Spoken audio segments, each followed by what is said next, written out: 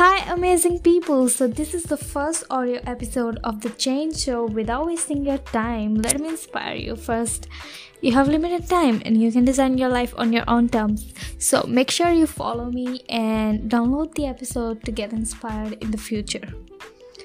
So, here's a question for you. How can you stay motivated? So, there are several ways to stay inspired all the time, whether in work, in life, in your goals, and things like to lose weight or gain weight or to create a healthy lifestyle, etc. things. So, there are some tips that I follow to stay motivated all the time. So, the tip number 1 is set goals. Setting goal is so important thing. If you don't have a goal, you will not be inspired for the thing that you are going to be.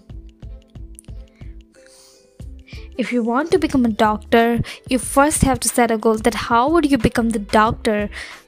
So you have the goal to become the doctor, and then you become the doctor. The next thing is reading inspirational books.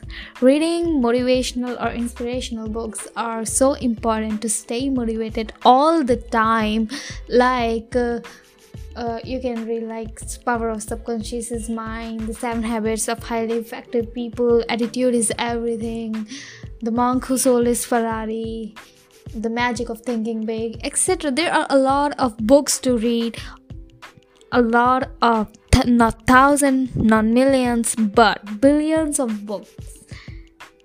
You can read any one of them to stay motivated. So, the tip number 3 is reading the mission statement daily. First, you have to, after setting the goal, you have to make a mission statement that you should have that before I become a doctor, I become an entrepreneur, I become a freelancer, agent, or anything you want to become. You have to make a mission statement. It's like, I will do the MSc or BSc first to become the doctor. So you can inspire from that I have to become the doctor, so I have to do the BSc first.